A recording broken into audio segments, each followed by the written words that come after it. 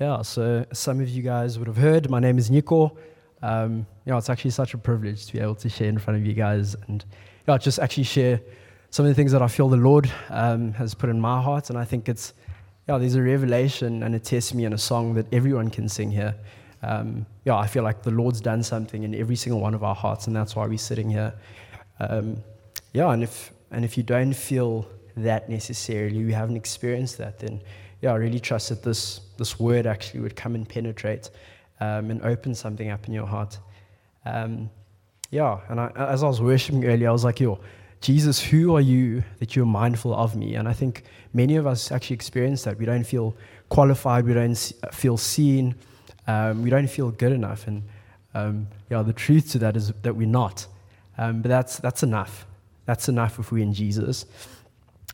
So the title of my preach, I've always wanted to say that, is My Eyes Have Seen the King.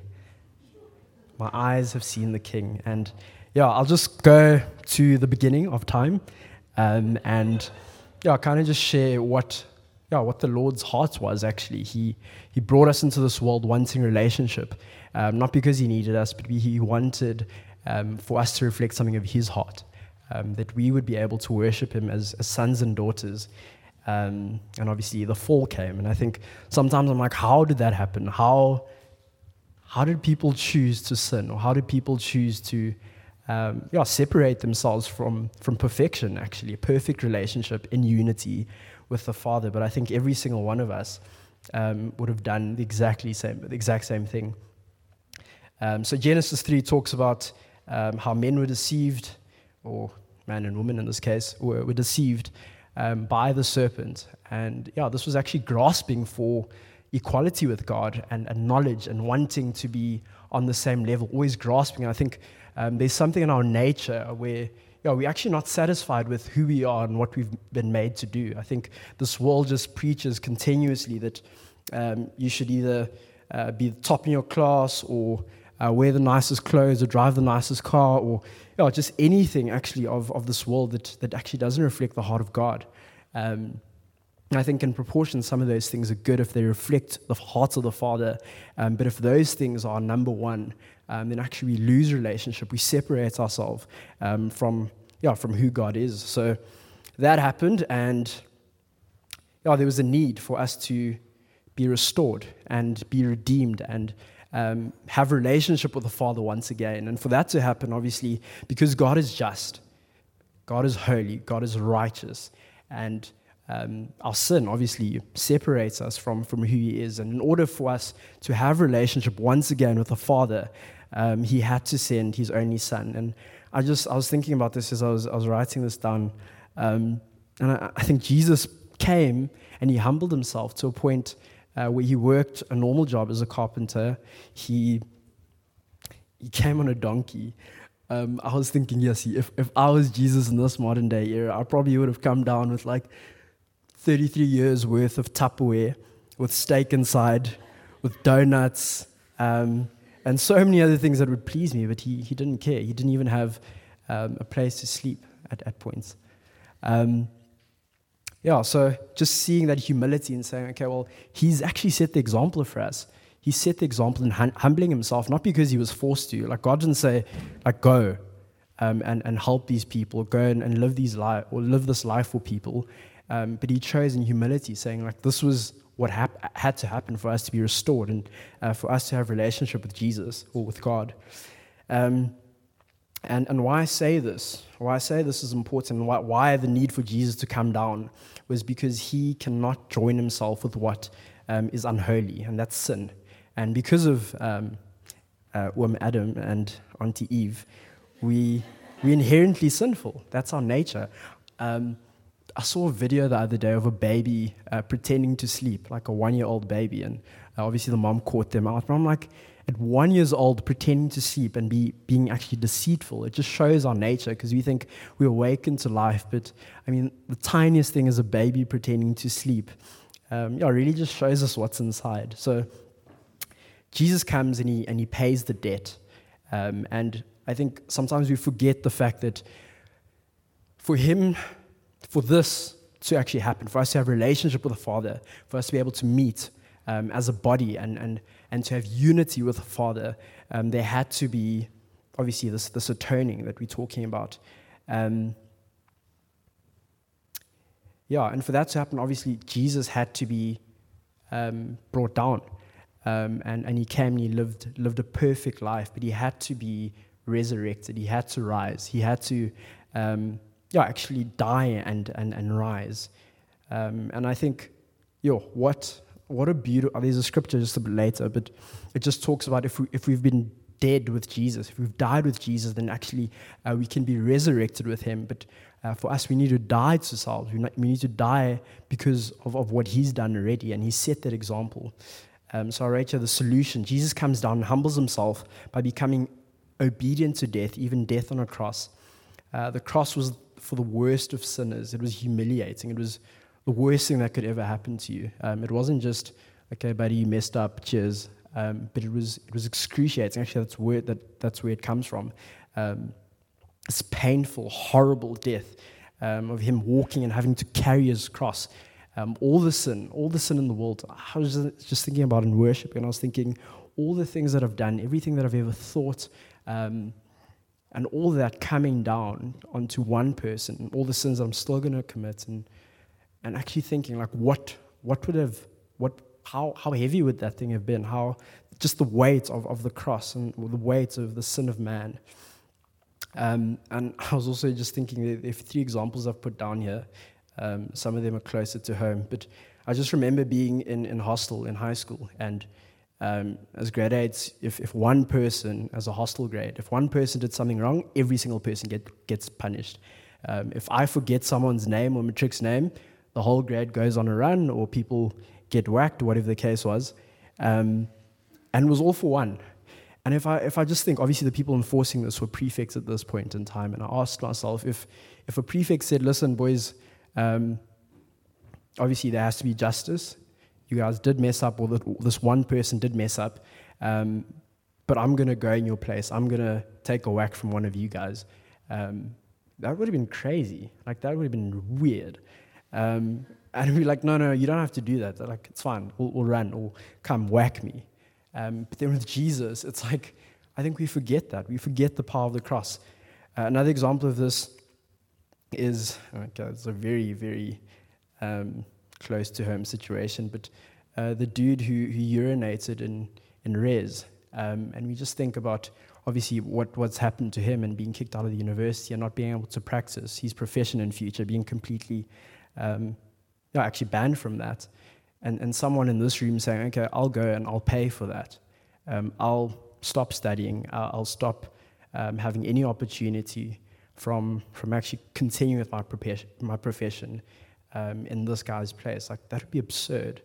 And then Thabo Bester, I've been following the story. I don't know if you know the dude, but he's a South African guy who, he got convicted, I think, in 2011 or 2012, and he's just been rearrested now in Tanzania. So, he killed people, he raped women, and basically, for I think the last nearly a year now, he's been pretending to be someone else, and he was caught. He was actually living in Gauteng until obviously people recognize his face while he was buying food at Woolies, which is interesting. I don't know why he just didn't leave after that. But just thinking again, like someone taking his place, he's going to get into a lot of trouble now. It's going to be hectic. I mean, the manhunt was insane. And just seeing that someone would come and lay down his life and say, it's fine, like he's done all these things and I'll take that. It's absurd. It's like, no, he must go. He deserves it. But for everyone here, I think we'd have the same response.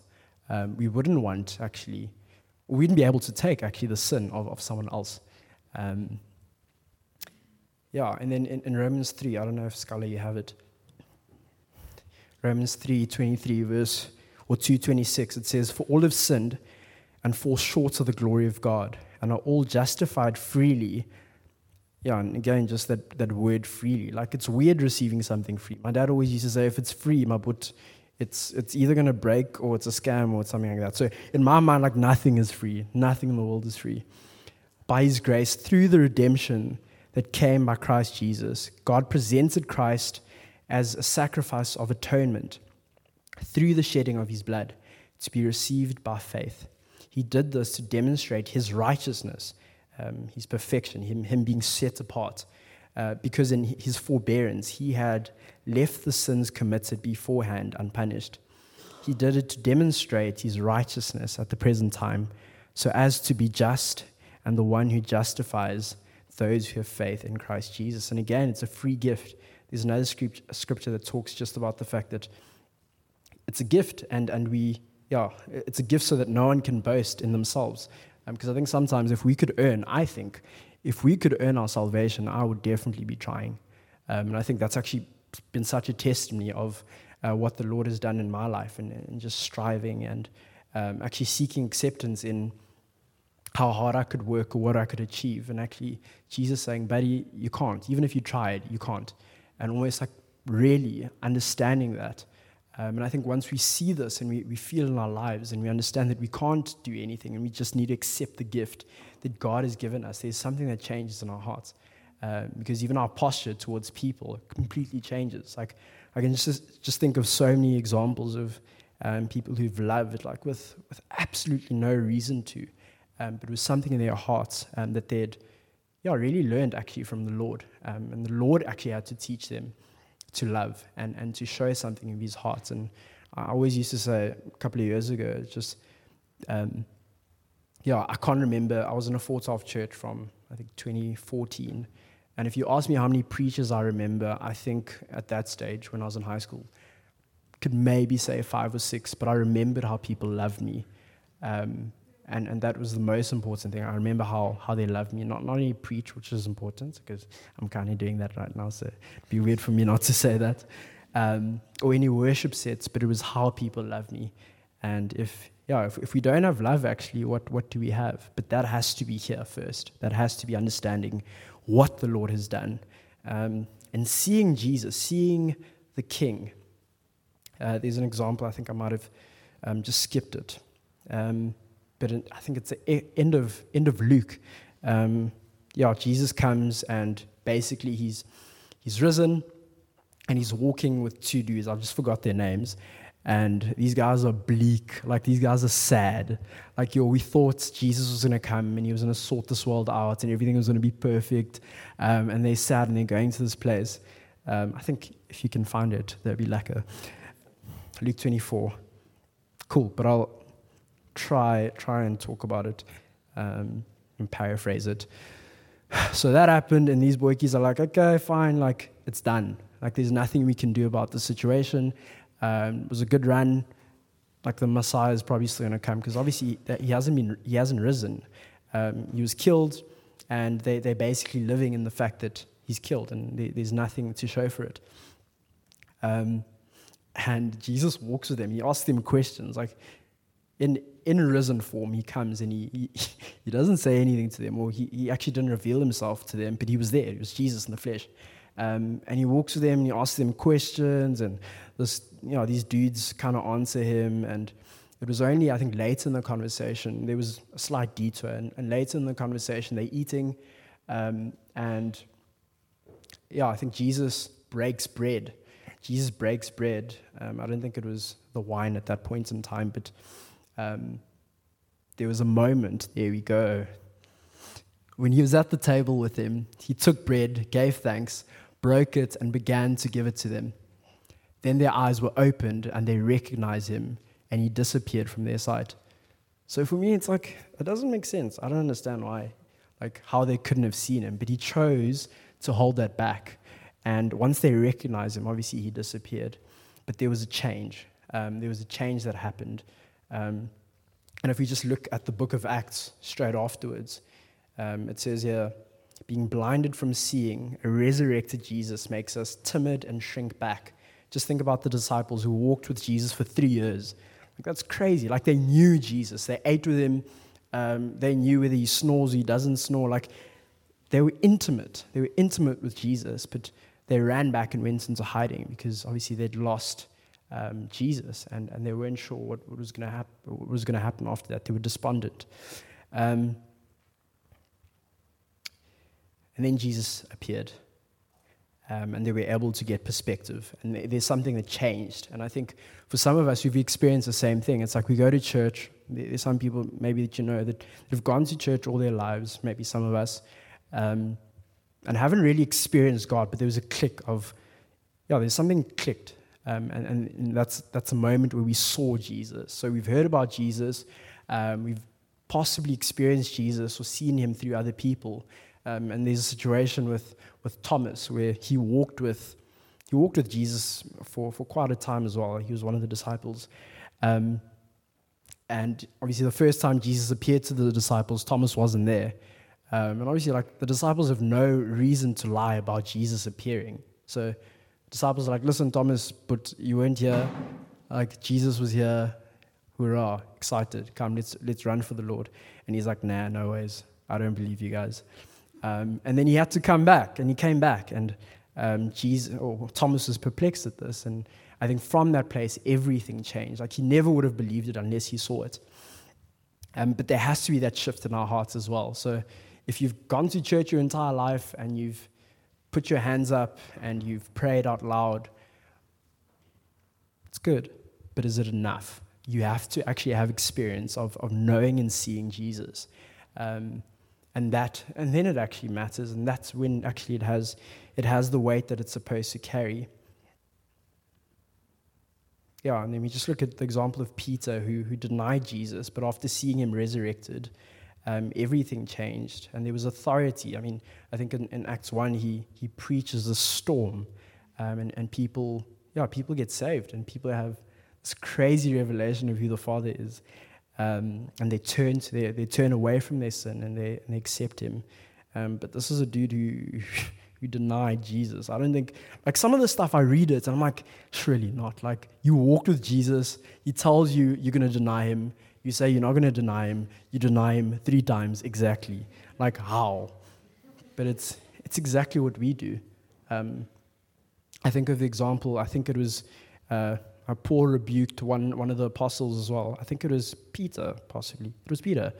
And this guy was shrinking back. He was eating pork, and he wasn't supposed to. He was kind of hiding and feeling quite embarrassed, actually. And after all of that, all the churches he's worked with, all the experience, all the encounters with the Lord, he still shrunk back. And I think for some of us, actually, we experience the exact same thing. Sometimes we see Jesus, we experience Jesus, and then we shrink back. And actually, a lot of the time, I think, even in worship, even in spending time with him, we feel like we need to wait. Or I think someone was saying it last week, that we need to wait until it's long enough so that it doesn't look cheap. And what he's paid for is enough. It's not cheap. We should run in because the veil's been torn, and we can actually have experience with the Father.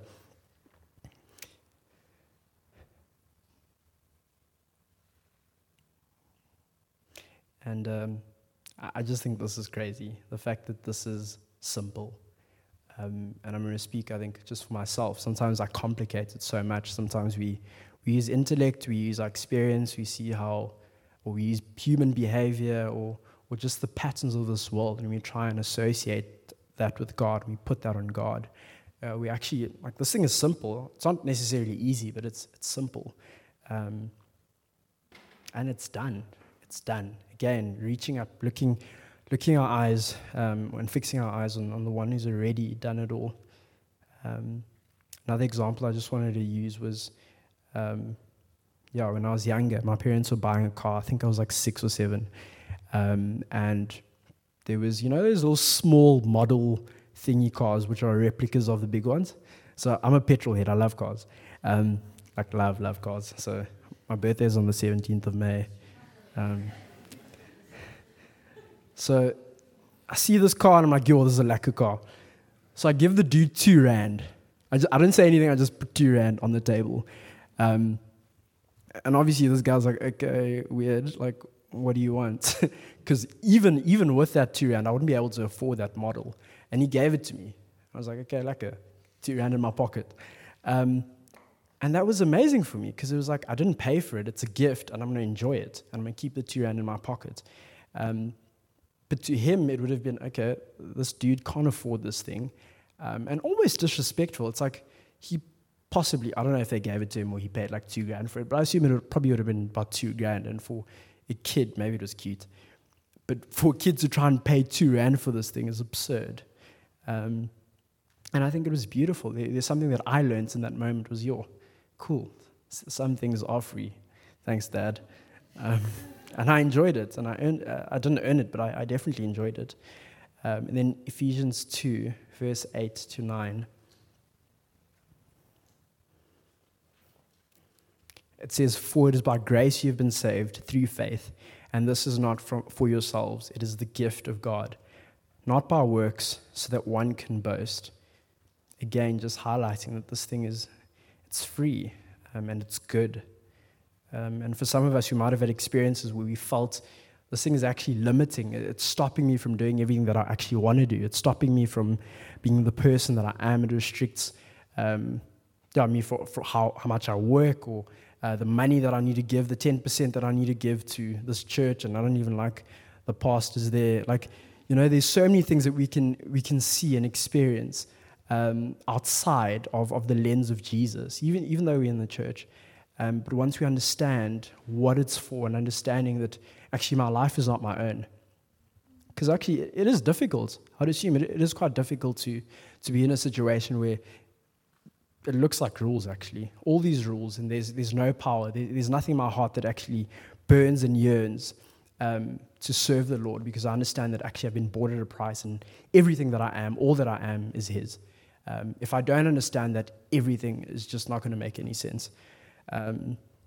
But we need revelation. We need that revelation to ask the Lord, like, come teach me what this is. Come reveal it to me in your word.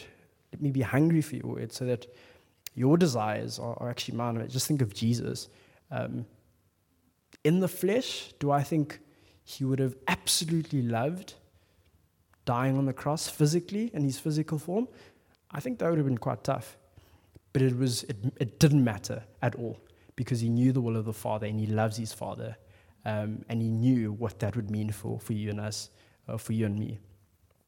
So it actually didn't matter, but his own desire actually didn't matter. And I think there's definitely something we should be learning and actually asking the Lord to reveal to us. And then there's just this thing of us being transformed into the newness of who he is, from one degree of glory to another. 2 Corinthians 13, verse 18. And it says, "And we all who with unveiled faces contemplate the Lord's glory are being transformed into his image with ever increasing glory, which comes from the Lord, who is the Spirit." And that's amazing. It can only be done through the Spirit.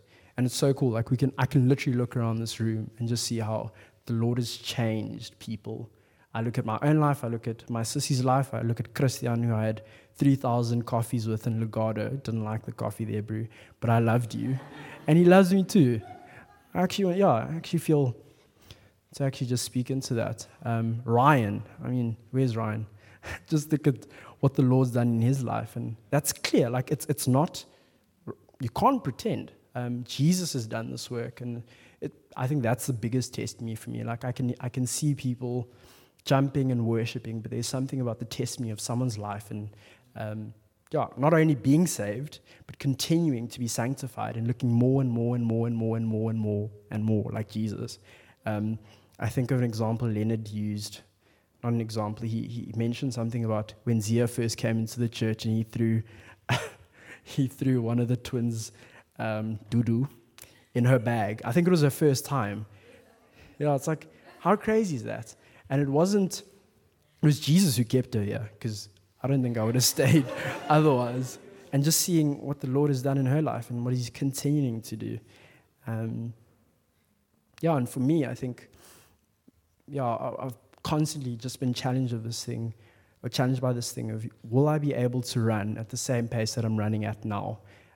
Just to give you context, I think I am generally someone, if I make a commitment, it's there, it's done, I'm running with it.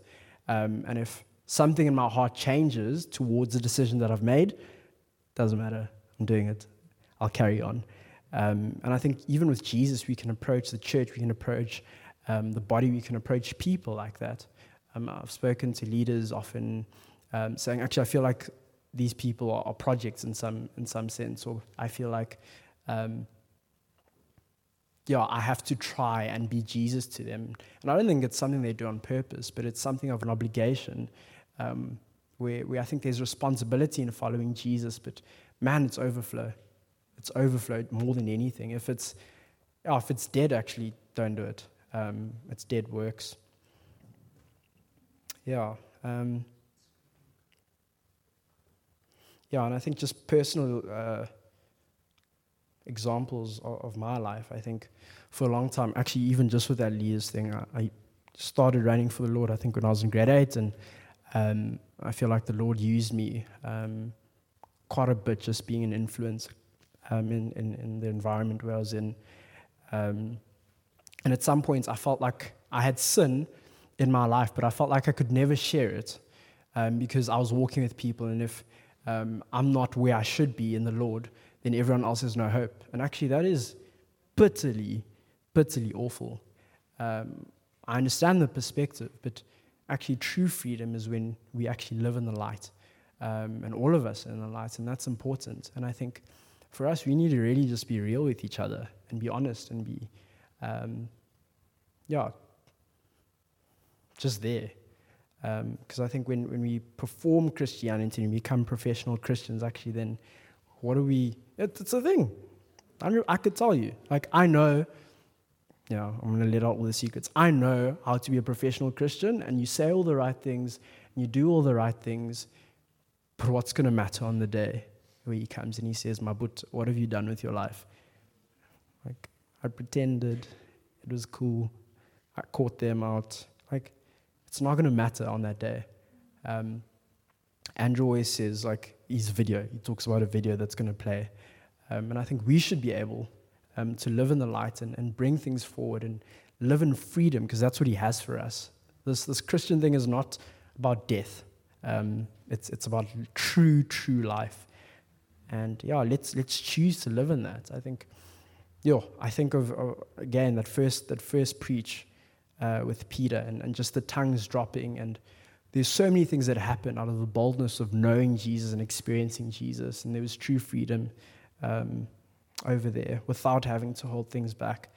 And it will be difficult, because obviously if we die with him, we'll be raised with him. But there's a process of dying, which I think is beautiful. It definitely is beautiful. It is challenging.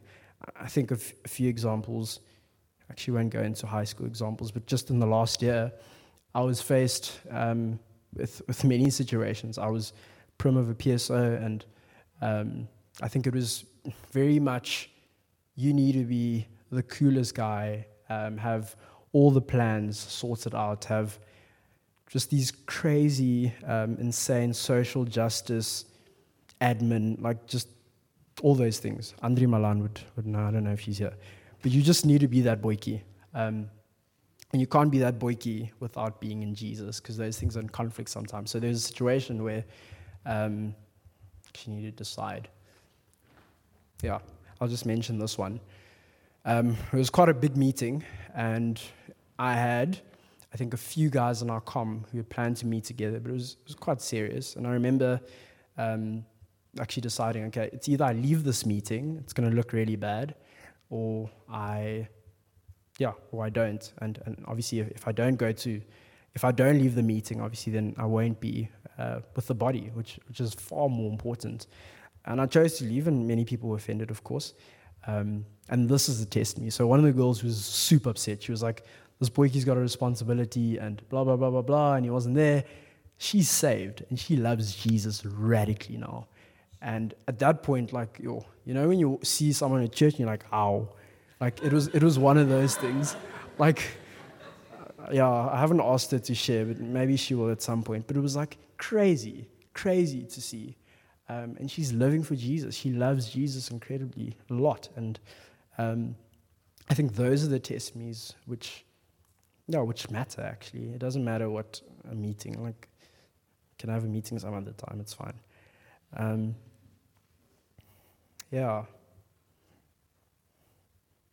then Paul. At some point in the Corinthian church, some of the apostles, I think I've mentioned this before, but at that point in time in the early church, if you were a solid preacher, then obviously you would have people who, if you're a solid preacher, people would basically have to write a letter of recommendation and say, Yanku, he's a solid worship leader, like you can have him. And he would carry this thing around, go to all the churches and saying, guys, this person says I'm an amazing worship leader, and that would basically allow you to be on stage. But Paul at some point says, I'm not going to do that. I'm not going to carry that thing around. And he says to the peeps, listen. So these guys are like, yeah, Paul, we've heard you and we've listened to you preach, but we've got these new guys. These new guys have letters of recommendation. They're amazing teachers. So it's fine. Thanks, but yeah, you've had your share. And he says, listen, Buck, you are my letter of recommendation. Everything that I did was for you, out of reverence of Christ. I don't need a letter justifying my love for you. And again, this just shows me, like, it's not about the fluff. It's not about anything else, actually, but who Jesus is and what he's done. Romans 6, verse 8 to 11. I'm going to land this soon. You'll land this soon. It says, now if we died with Christ, we believe that we will also live with him. For we know that Christ was raised from the dead. He cannot die again. Death no longer has mastery over him. The death he died to sin once for all. But the life he lives to God. In the same way, count yourselves dead to sin, but alive to God in Christ Jesus. And again, I think for some of us, we're probably at different places just in our walk with the Lord, or maybe we don't even have a relationship with Jesus. But I think it's important for us to understand that the fluff, the extra stuff that we put on actually won't matter in the last day when it actually should count. It won't matter, and it's all going to burn away. Any dead work, any striving, anything that's not for Jesus will burn. So that's for one camp, and saying, okay, like I'm trying this thing, and I'm trying to do the right thing, quote unquote, but actually there's something dead inside of me, and it feels like it's just works at this point. And there's actually freedom in that, and Jesus says that you should come to him. James 4 verse 7 says, draw near to me and I'll draw near to you. And there's space for that. There's space for relationship. There's space for us to recommit the lives that we had once given over to the Lord. And the other camp is someone who actually doesn't know what I'm talking about, and someone who hasn't experienced anything that I'm saying. And that's awesome as well, because Jesus wants a relationship with you, and he wants to bring life and truth and fun. I think that's another thing. Sometimes we forget this thing is fun. Like, it's amazing. It's really, really amazing. I love the song, No Place I'd Rather Be, and I think that should be our posture, the posture of our hearts, is that, like, my life might be difficult in some areas, and that's definitely not what we say. We're not going to say that your life's going to be perfect after coming to Jesus, but there's no place we'd rather be, but as sons and daughters. So I wonder if we can close our eyes. I'm just going to ask if I think the first call that I'm going to make is that if we've done this thing and we've tried and we've strived to follow Jesus, but it just feels dead. It feels like there's nothing left, and we're burning on empty fumes, and there's no petty in the car left, but we're just trying to go. Then I'd actually like that you put your hand up and that we could pray for you, if there is anyone like that. And then the second call I'd want to make is for those who haven't experienced Jesus, who haven't experienced the love of the Father, who haven't been changed, who don't know what it actually feels like to have a home outside of the Lord. Then I'd like you to put your hand up as well.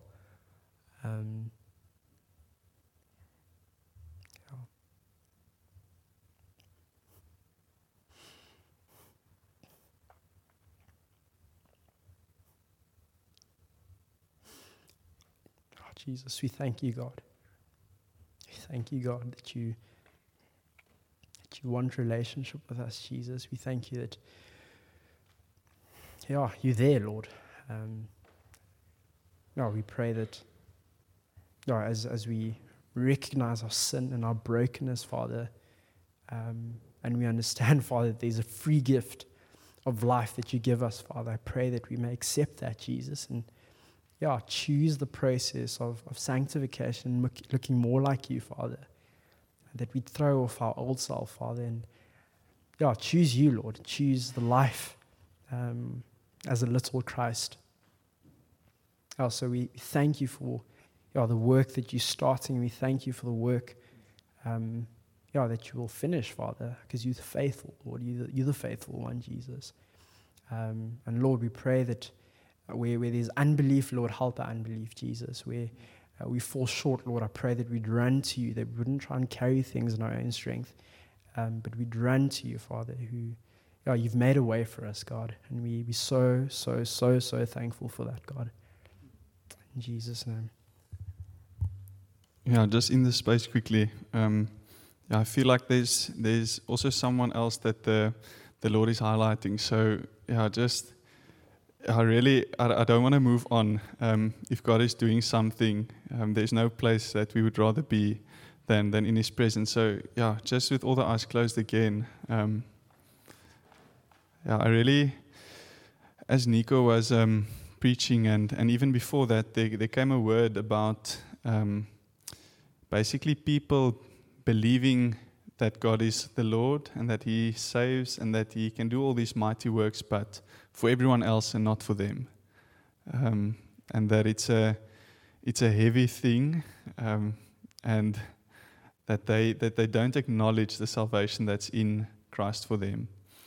And as Nyiko was speaking on the cross, I was just reminded of how simple our faith is. It's about Jesus and it's about the cross. And if you are here and you feel the weight of sin bearing down on you, there is a call for you that says, come to me with that burden, with everything that you're carrying, and I will take it, and you can actually place it on me. And then you can have a light burden and you can have freedom and joy. And if there's anyone here that can say, I feel the weight of my sin, I feel a weight on me, and I'm struggling to let go of it, will you not also please just raise your hand?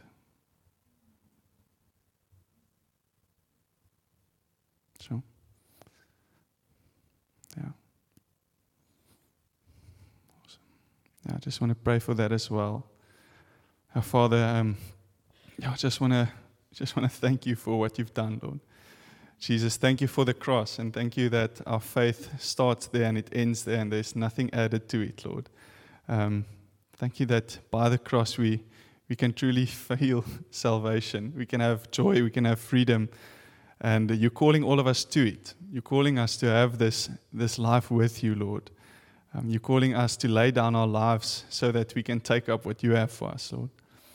And for those that do feel like that, Lord, I pray that you will honestly, in their heart, reveal to them the truth of salvation and remind them of what you've done for them. And that you'll call them to you, Father. And that in their hearts you will birth the knowledge of salvation, Lord. And that you will really, really allow them to just pour out all their burdens and all their weight onto you, Lord. In Christ's name, amen. So if you want prayer for one of those things, there's going to be some people praying with you here in the front. And then as you leave, the offering boxes are going to be in the front here. And you feel more than welcome not to give or to give as the Lord leads you. All right. Enjoy the evening. Bye-bye.